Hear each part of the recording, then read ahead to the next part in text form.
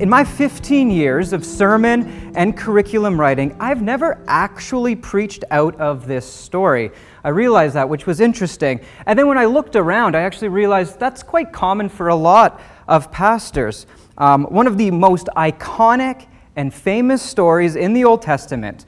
It's a beautiful story, rich in detail, and perhaps the most known to religious and non-religious alike. Ask anyone about David and Goliath, and I am sure you will get a head nod of some kind of understanding.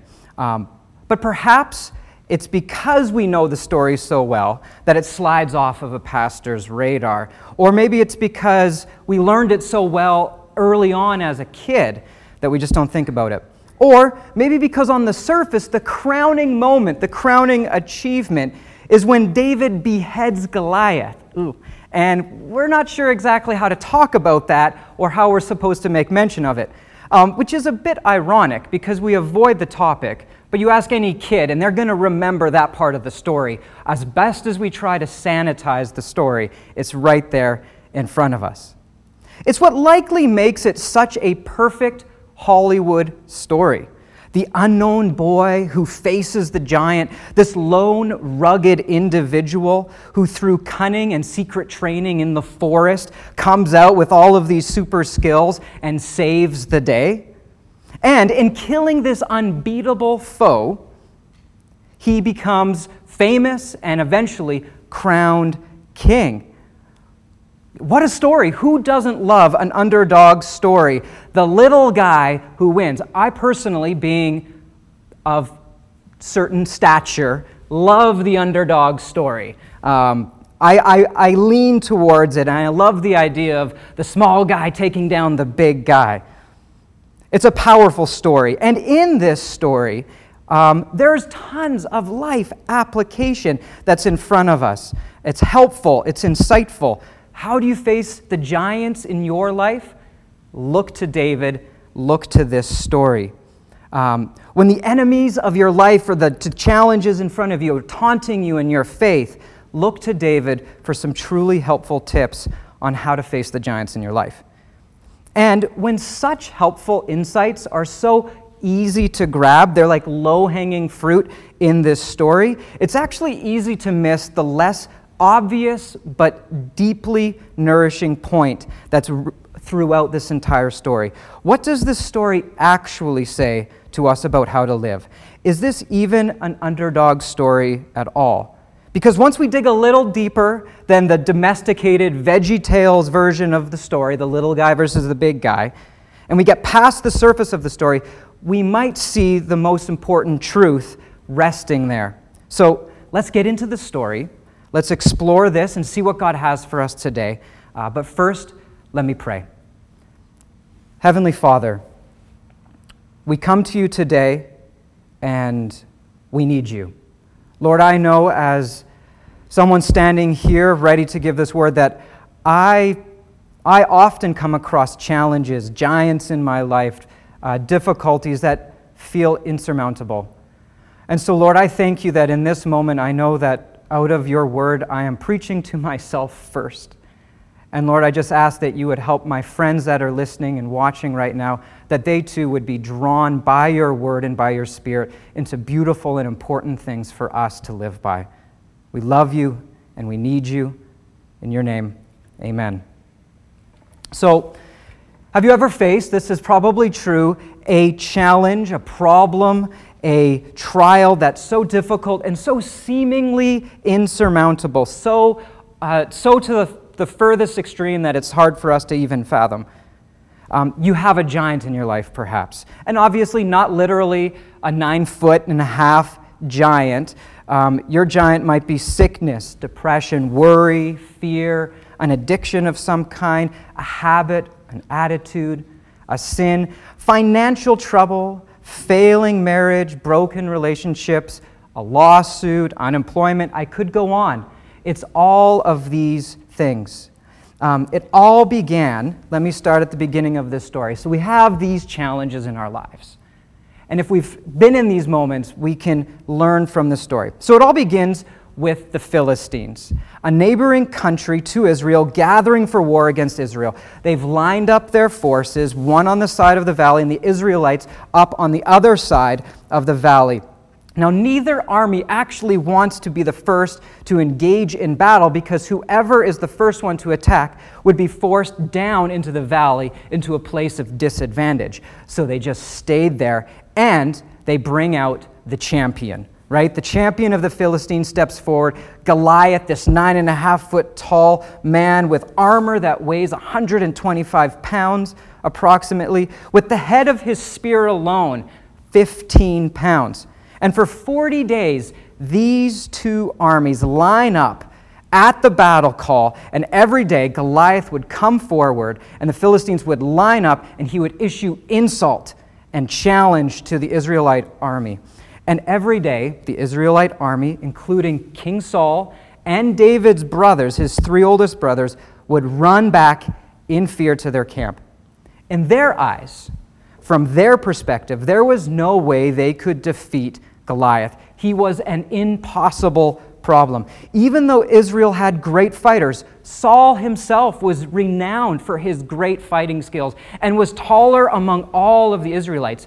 An interesting point that they chose a king because he was big, strong, tall, and could fight. Interesting thing, just to tuck away. Even with all of that, the math did not add up, and they ran back in fear. We need to face the problem. Don't run away. Don't get sidetracked. Don't hide from the giant. When we face problems in our lives, I know for myself, I have a tendency to want to do what the Israelite army did, to back away, to get distracted, to turn my attention away. We become so overwhelmed by our problem that we tend to run from it and ignore it. Unfortunately, our problems rarely go away when we employ this method. They rarely just disappear. When we run or ignore them, instead, they have a tendency to grow when we try to stay away from it. And every day, the problem seems to be a little bit more intimidating than the day before. Take it, for example, people who start having a health problem, but refuse to go to the doctor for fear that something actually might be wrong. Or we have all of these examples in our lives. So another tendency that we can take from this story, an important truth, is that the brothers. So in facing the giants, the brother has this interesting response to David. So in verse 28, it says that when Eliab, David's oldest brother, heard him speaking with the men, he burned with anger at him and asked, "Why have you come down here? And with whom did you leave those few sheep in the wilderness? I know how conceited you are and how wicked your heart is. You came down only to watch the battle." Wow. Thanks, older brother. I really appreciate that. That makes me feel really loved and warm inside. Could you imagine that, right? But here's the thing. We tend to skirt the real issue, and we start arguing with people about insignificant things. It's interesting that this very brother, only a chapter back, likely heard Samuel proclaim over David that David was a man after God's heart, that David had what was right on the inside, the exact opposite of being wicked. The truth was that David's older brother was likely shaking in his boots, and he knew that David had seen his cowardice. So likely out of his own guilt and jealousy of his brother, he began accusing David of ridiculous things. The problem was not with David, clearly. The problem was that there was a 9-foot giant around the corner that everybody wasn't talking about and didn't want to think about and wanted to avoid and distract themselves with. Right? Do we do that? Many times when we face a giant problem, where do we go? What do we do? And in our unwillingness to address what's right in front of us, we maybe lay blame to those around us, or we notice other things, or we fixate on one small thing while ignoring the bigger problem. We make mountains out of molehills, and while ignoring the elephant in the room, the real issue. We know that there is an issue, but we're afraid to deal with it. And I know for myself, that's often the case. Do you sometimes get distracted away from the major problem and start arguing over those insignificant things? It's possible. David did neither of these things. He didn't let his brother distract him. He didn't get drawn into petty things. He faced the giant. When David heard the threats of Goliath, and he asked, "What will be done for the man who kills this Philistine and removes this disgrace from Israel? Who is this uncircumcised Philistine that he should defy the armies of the living God?" It's a good line. Right here in this verse, we begin to catch a glimpse of the fruit that's not just laying that's easy for us to grab before us. Who is this uncircumcised Philistine that he should defy the armies of the living God? We'll come back to this verse later on, but first I want us to continue on in the story. So David knew the problem, and he wasn't going to hear any of these other distracting things. He knew the problem needed to be responded to, and soon. We need to face our giants with courage. Don't ignore it. Don't sweep it under the rug. David did the right thing in this situation. He faced the issue, and he had the courage to ignore the smoke screen his brother's accusations put on him and face the real problem. Notice what David did about his brother in verse 29, if you have your Bibles with you. He turns, he says, "Now, what have I done? Can't I even speak?" And then he turned away to someone else and inquired more about the reward for killing Goliath. Most of us would have gotten ticked off and we would have entered into the battle and we would have had a this and that. But David just no, don't got time. I've got to continue on. I've got these questions. I have to resolve this issue. David wisely ignored him and turned to face the problem that was in front of him. Sometimes the most courageous thing we can do is turn away from the people who are sidetracking us and face the real issue, the real problem, the giant, with the knowledge that God is with us. So the first point is face the problem. And then the second is ignore the doubters. Ignore them. Put them to the side. You see, the second step that David demonstrates in this is when he goes to Saul and actually says, "Please let me fight." And David has his petition and basically says, "Let me at him, let me go, let me try." And Saul looks at him and says, "You're a kid. You don't have experience. He's 9 feet tall. He's a veteran. He's been fighting since he was a child." Right? You can't do it. This is what's going through Saul's mind. You can't do it. You're only a boy. You're too small. You don't have enough experience. But David's been shot down. And I can't blame Saul. Right? None of us actually could blame Saul in this situation. What any wise military commander would do in this situation is remind the boy of this distance, this problem. We've got a guy up here and we've got you down here. This is a problem. Now, in all of this, we have to remind ourselves, we have to be reminded that there was a lot at stake here. This wasn't just some little side skirmish. David challenging and fighting Goliath represented the entire fight. This wasn't just one thing. The spoils go to the victor. The champion was more than a sideshow. He represented the entire conflict. And so you can appreciate Saul's hesitancy in giving over an entire battle into the hands of a teenager. We can appreciate that. So yes, on paper, from the eyes of Saul and Israel, sending David out was not a calculated risk. It was crazy, foolish. It was a waste. It was not good stewardship. When you decide to face your giants, whatever it is that's going on in your life, there's always going to be naysayers. There's always going to be people that are going to shoot you down. There are always going to be people and circumstances, maybe even yourself saying it, that it's impossible, you can't do it, don't waste your time, don't even bother. But I encourage you, don't listen to them. What voice do you listen to? Who do you listen to? Where do you get your cues from? Is it from the world around you, or is it from the Lord?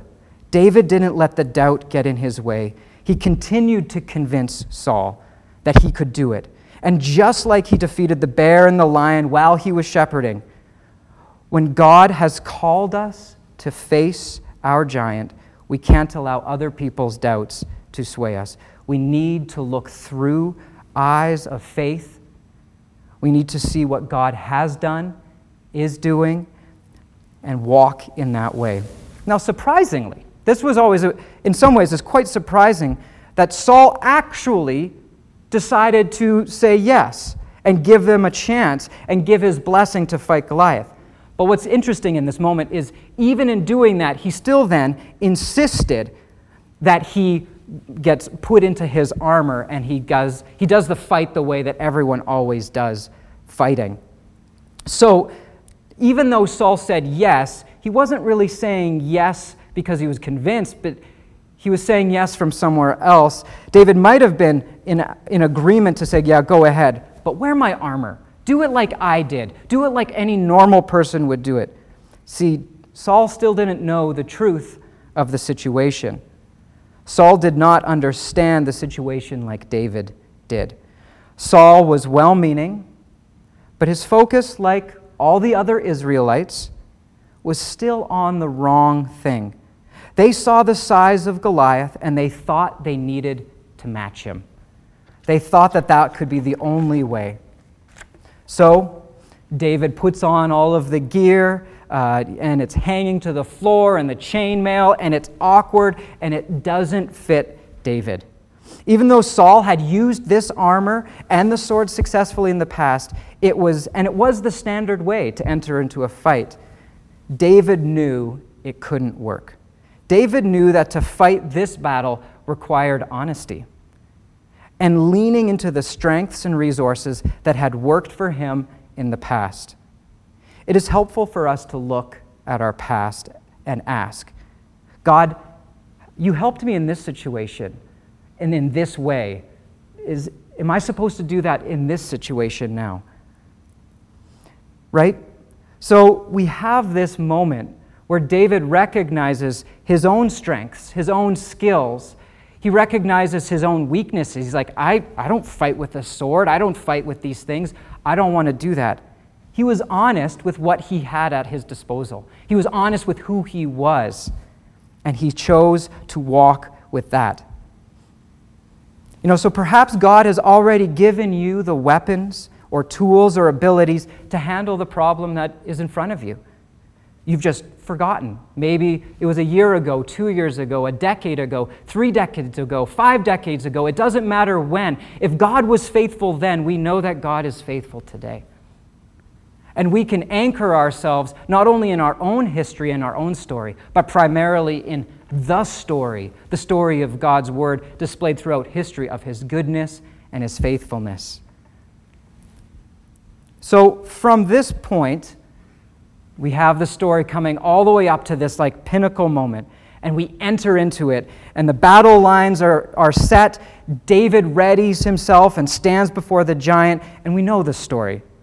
This man rages against David, mocks and taunts him. He takes a step forward, and David charges. He goes right in for it. He looses the rock, and he strikes the giant between the eyes. Goliath falls down. Everyone is frozen in shock. When did the fight even start? What just happened here? He's down on the ground. In all likelihood, he's completely dead, but we can't know for sure. David can't know for sure, right?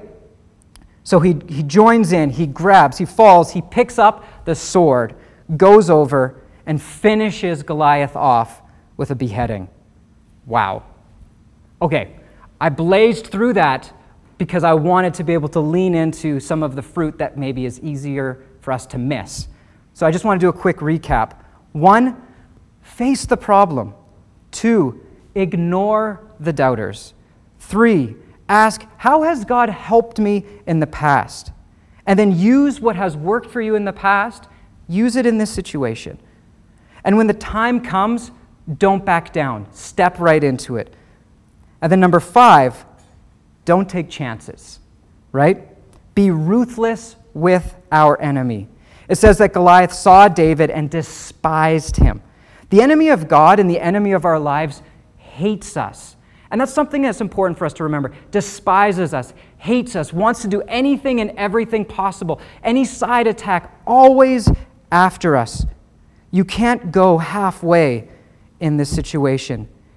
The enemy is always trying to bring doubt and fear and confusion and temptation across your path. We don't want there to be a second battle. And so we even see this in the story a little bit, right? By all accounts, when Goliath fell, he was dead. But you couldn't know that for sure. So you take the sword and you make sure. In your life, the challenges that have come your way, make sure. I love how in the 12-step programs, in the 12-step tradition, there's a term that they often use, which is half measures avail us nothing. Meaning, if you want to defeat addiction, you want to find long-term victory in your life, you can't go at halfway. Half measures will not work. If you've only been sort of fighting this battle against this giant in your life, maybe today is the day you fully commit to the fight. Fully commit to this path of victory for what's overcoming you and what is challenging you and what's bringing you down. Go all in and leave no opportunity for a side attack. So this is where we land ourselves. These are beautiful, lovely, and you could apply way more illustrations and way more ideas from this story for how we can apply them to our own lives, for how we can overcome the giants in our lives. But that is only the half of it. This is the low-hanging fruit, the principles that apply to all people in all situations. And what makes this story so attractive to those who follow God or not. Up until now, we've only primarily been focused on the surface issue. Now let me read to you again the passage I said I would come back to. It's verse 26. David asked the men, "Who is this uncircumcised Philistine that he should defy the armies of the living God?" Defy. If you have your Bibles with you, underline that word. Underline the word defy. It is a critical word. It's a clue for understanding the heart of the story. The word defies occurs throughout the narrative. 1 Samuel 17 first references it. It references it many times in verse 10, 25, 26 twice, verse 36 and 45. And the first occurrence is when Goliath, the Philistine, the champion, steps forward and announces, "Today I defy the ranks of Israel." Now, our modern context doesn't really grasp the significance and depth of what Goliath just did. The word doesn't just merely mean to challenge or to dare. In the social context of ancient Israel, the term implied something far more serious, far more world-threatening. The term occurs actually regularly in Psalms of Lament, where we have these various psalmists that are present, and they have these like insults terms and taunts and reproaches about their oppressors being like, "Oh, you're attacking me," and all of these things. And it's all pointing to God being defied. Like, Lord, they're defying you. Do something about it. They're attacking me and mocking me and saying, "Oh, this God, who are you?" In this situation, this is what's really going on. In those passages, it is clear that the taunts of the enemies are not merely insults, but are assertions, serious accusations against the validity of God and his power and his ability to save his people. So when David questions who would defy the armies of God, it's not just saying, who's this big meanie who needs to be put in his place? This giant wasn't just a man. He was a representative of a people, a nation, and the enemy of God himself. And with this in mind, like Pharaoh's firstborn being killed, this wasn't about a man being killed in battle, but in God's faithfulness being questioned and evil being squashed. Our enemy is constantly defying God and wants us to live in fear and be blinded to the truth. He wants us to think that our problem is so big that we begin to question the goodness of God, that we begin to wonder whether God would actually step in and fight for us, that we begin to question, is this God actually for me and on my side? Am I with God? Does he have my back? In Luke 1:37, it says this. Jesus says this, "For nothing is impossible with God." Let me say it again. For nothing is impossible with God. And in Romans 8:15 it says, "For you did not receive a spirit that makes you a slave again to fear, but you received the spirit of adoption." The people of Israel saw a mighty warrior defy their God, and they believed the task to be impossible because they saw it as a fight between them and another guy. The burden was on their shoulders, they thought, to prove that God was mighty. This is what Israel didn't see, couldn't understand, but what David did understand. And this is, for me, and maybe for you, the biggest problem. We think that God might be standing at a distance, wanting us to prove our faithfulness or prove something, and leaving us to fight our battles. The whole time forgetting that this is God's fight. This isn't man versus man. This is enemy versus God. What does David in his speech to the Philistines say? We'll put it up on the screen. David said to the Philistines, "You come against me with sword and spear and javelin, but I come against you in the name of the Lord Almighty, the God of the armies of Israel, whom you have defied. This day the Lord will deliver you into my hands, and I will strike you down and cut off your head. This very day I will give the carcasses of the Philistine army to the birds and the wild animals, and the whole world will know that there is a God in Israel. All those gathered here will know that this is not by sword or spear that the Lord saves, for the battle is the Lord's, and he will give all of you into our hands." Ephesians 6:12. "For our struggle is not against flesh and blood, but against the rulers, against the authorities, against the powers of this dark world, and against the spiritual forces of evil in the heavenly realms." We are not called to live in fear, to be afraid, no matter how gigantic of a problem we are facing. When we receive Jesus Christ and become children of God, God is on our side. God is with us, and nothing is impossible for God.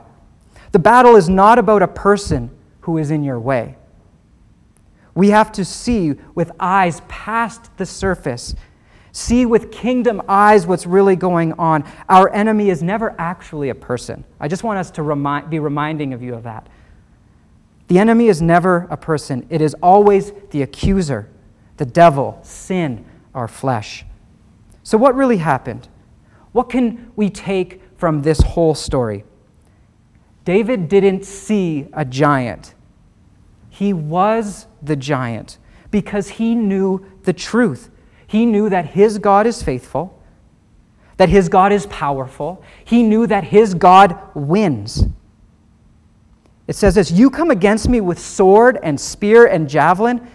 He doesn't say, "I come against you with rock or stone."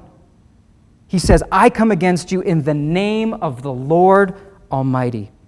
David's tools might have been a sling and stone, but it could have been blow darts. It could have been cotton candy.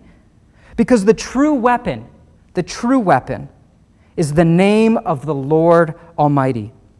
The Psalms passage that Pastor Matt read to us at the beginning of the service has this beautiful line. And it says this, "Those who know your name trust in you. Those who know in your name trust in you. For you, Lord, have never forsaken those who seek you." It wasn't about David or his skill.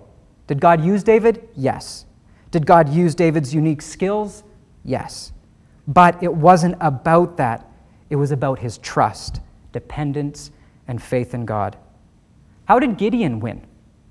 How did Moses free Israel? How did Noah survive?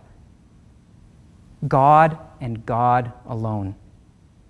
Why did God call Abraham righteous? Because he had faith in God. And the sooner we surrender the fight into God's hands, the better. Let go and let God. David wasn't perfect. We'll learn about that as we go through his life and learn a little bit more. And it wasn't his perfection that landed him as the eventual king. It was that his heavenly Father chose him, and David lived in that truth. He lived walking, knowing he was a child of God. The battle belongs to the Lord. Friends, let God have the battle. Let him be the one to win. Yes, you have a part to play. We have responsibilities. We have what we talked about, those first 5 points. We have these things that we are called to do. But at the end of the day, it is not about facing a giant. It's about us acknowledging and knowing that behind us and with us and in us is the giant, is the eternal one, is the powerful one that makes a Goliath look puny and small. Ultimately, this story is the precursor to the man who had eyes so perfectly fixed on the Father, so perfectly fixed on the name of God, that nothing stopped him from walking in obedience and facing the greatest giant of all, death on a cross. Where would we be today if Jesus had not faced his giant, the crucifixion? Because Jesus faced that giant, we are able to find forgiveness of our sins. We are able to be in relationship with God through Christ. So I guess we'll end with this. What giants are you facing in your life? Sickness, depression, financial trouble, failing marriage, broken relationships, lawsuit, unemployment.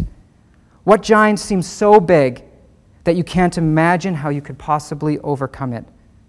Don't run from it. Don't be afraid. Face the issue head on with this truth. It's God's battle. Are your eyes focused on the problem, or are your eyes focused on God? Are you seeing the problem, or are you thinking that God is here and true and real and foundational, and I can actually allow God to do this through me and with me and in my life? When you face your giants, do you carry and care about the human tools that other people give you or that you're trying to use? Or are you willing to step out in faith and trust in the name of Jesus? What steps is God inviting you to take today? As the worship team comes up, I want to encourage you that with this final song, that you would allow God to speak to you, and that you would focus in on the name of Jesus is mighty and powerful. Our God is not small. The truth was that David knew that he wasn't facing a giant. He was fighting some petty man who was defying the living God. I invite you today, I invite you this week to step out in faith and take the enemy on, to rush towards it in total trust that God's desire is for his enemy to fall before you. May we have that kind of faith in our living God. Let me pray. I'll give a benediction, and then we can enjoy this song and allow it to speak to us today. Heavenly Father, if there's anyone here listening who has not yet made a decision to follow you, Jesus, with their whole lives and their whole being, I pray that this would be the moment. That they would, in the quiet of their living room or wherever they're at, they would turn to you and say, Jesus, I am tired of fighting these battles on my own. I don't want this battle to be mine. It's actually yours. I give it to you. I surrender. Lord, I pray that you would help all of us change our perspective, that we would see that in Christ we are victorious, that we have might and we have power, not in our strength, but in your strength. God, you are mighty and powerful. teach us this week what it looks like to live like David, to see our problems from heavenly eyes, from a kingdom perspective, not from man's perspective. We love you and we adore you. Amen.